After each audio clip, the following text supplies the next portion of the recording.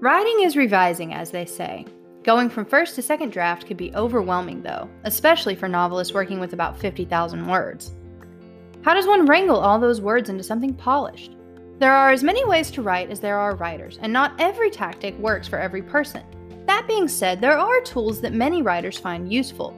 Here are some things you can do to make the revision process easier to wade through. Break it down. One way to stave off the overwhelming feeling of staring at the several hundred-page document is to work on it in smaller chunks.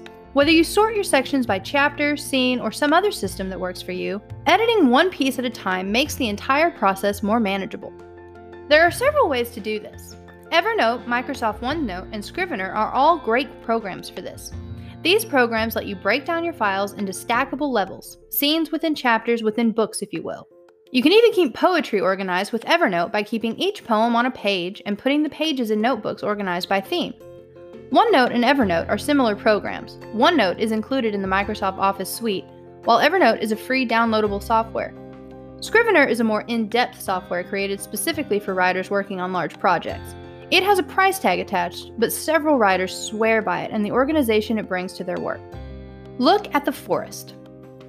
In the break it down stage, you're looking at each piece of your story individually, but eventually you'll need to take a step back and make sure the pieces create a cohesive whole. It's easy to get lost wandering through the trees of scenes and forget about the story you're trying to tell. That's why it's important to keep the shape of your story in your mind. Once again, there are several ways to back up and focus on the big picture. The first way is to outline. Even if you already have the first draft written, outlining can be a valuable way of making sure that the story is structured rather than hanging limp. Go through your story and see how the scenes fit together. A second method is charting the arc. The narrative arc is the flow that all stories follow: inciting event, rising action, climax, falling action, and resolution. Drawing out a chart and figuring out where each scene fits in the arc can be a useful way of keeping the shape of your story at the forefront of your mind. Another strategy is to use note cards. Write a scene on each card, then arrange them and rearrange them as you see fit. These note cards can be physical, and you can pin them on a corkboard, or digital. Evernote and Scrivener both have note card functions. Whatever method you use, taking a step back and appreciating the full forest of your story is a great way to find weak points. These methods also work for arranging poems, essays, or short stories within a collection. Mark it up. Once you have a finished draft, go through it and make notes. You can do this by hand or digitally. Changing the font before you start each reread can also help. It sounds silly, but looking at the page in a different typeface gives you a new perspective and helps you catch typos more easily. Some people prefer to print their drafts and mark it up by pen. If you do this, make the lines double or triple spaced and use a kind pen color. Red can be intimidating. Once you're finished, go through and enter your changes into the digital document. You can also annotate digitally. Microsoft Word and Google Docs have a comment feature that allows you to make notes in the margins. You can also track changes in Word so that you always know what you have changed.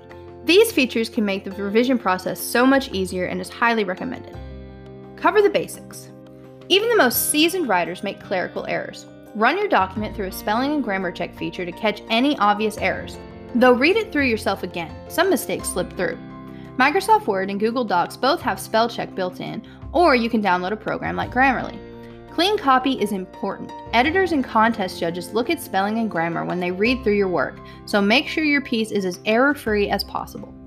Start at the end. Reading your work for the umpteenth time can be exhausting, and it's easy to go on autopilot. To keep your focus, try reading your work from end to beginning. Doing this at the sentence level helps you focus on the sentence structure and word choice, while at the scene and chapter level, the exercise allows you to focus on the action in the scene apart from the story as a whole. Read it aloud. There are many benefits to reading your work aloud. It helps you catch those pesky typos mentioned earlier, brings your attention to phrases that your tongue stumbles over, and gives you a better idea of the cadence, tone, and pacing of the story.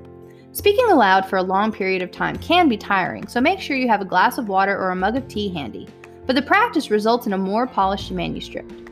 The revision process can be daunting, but there are so many tools to make it manageable. Today's podcast script is from a blog post written by A.J. Wentz. She writes poetry and prose about what is and what could be. Her poems and stories have appeared in Eye to the Telescope, Riddled with Arrows, and the White County Creative Writers Anthology.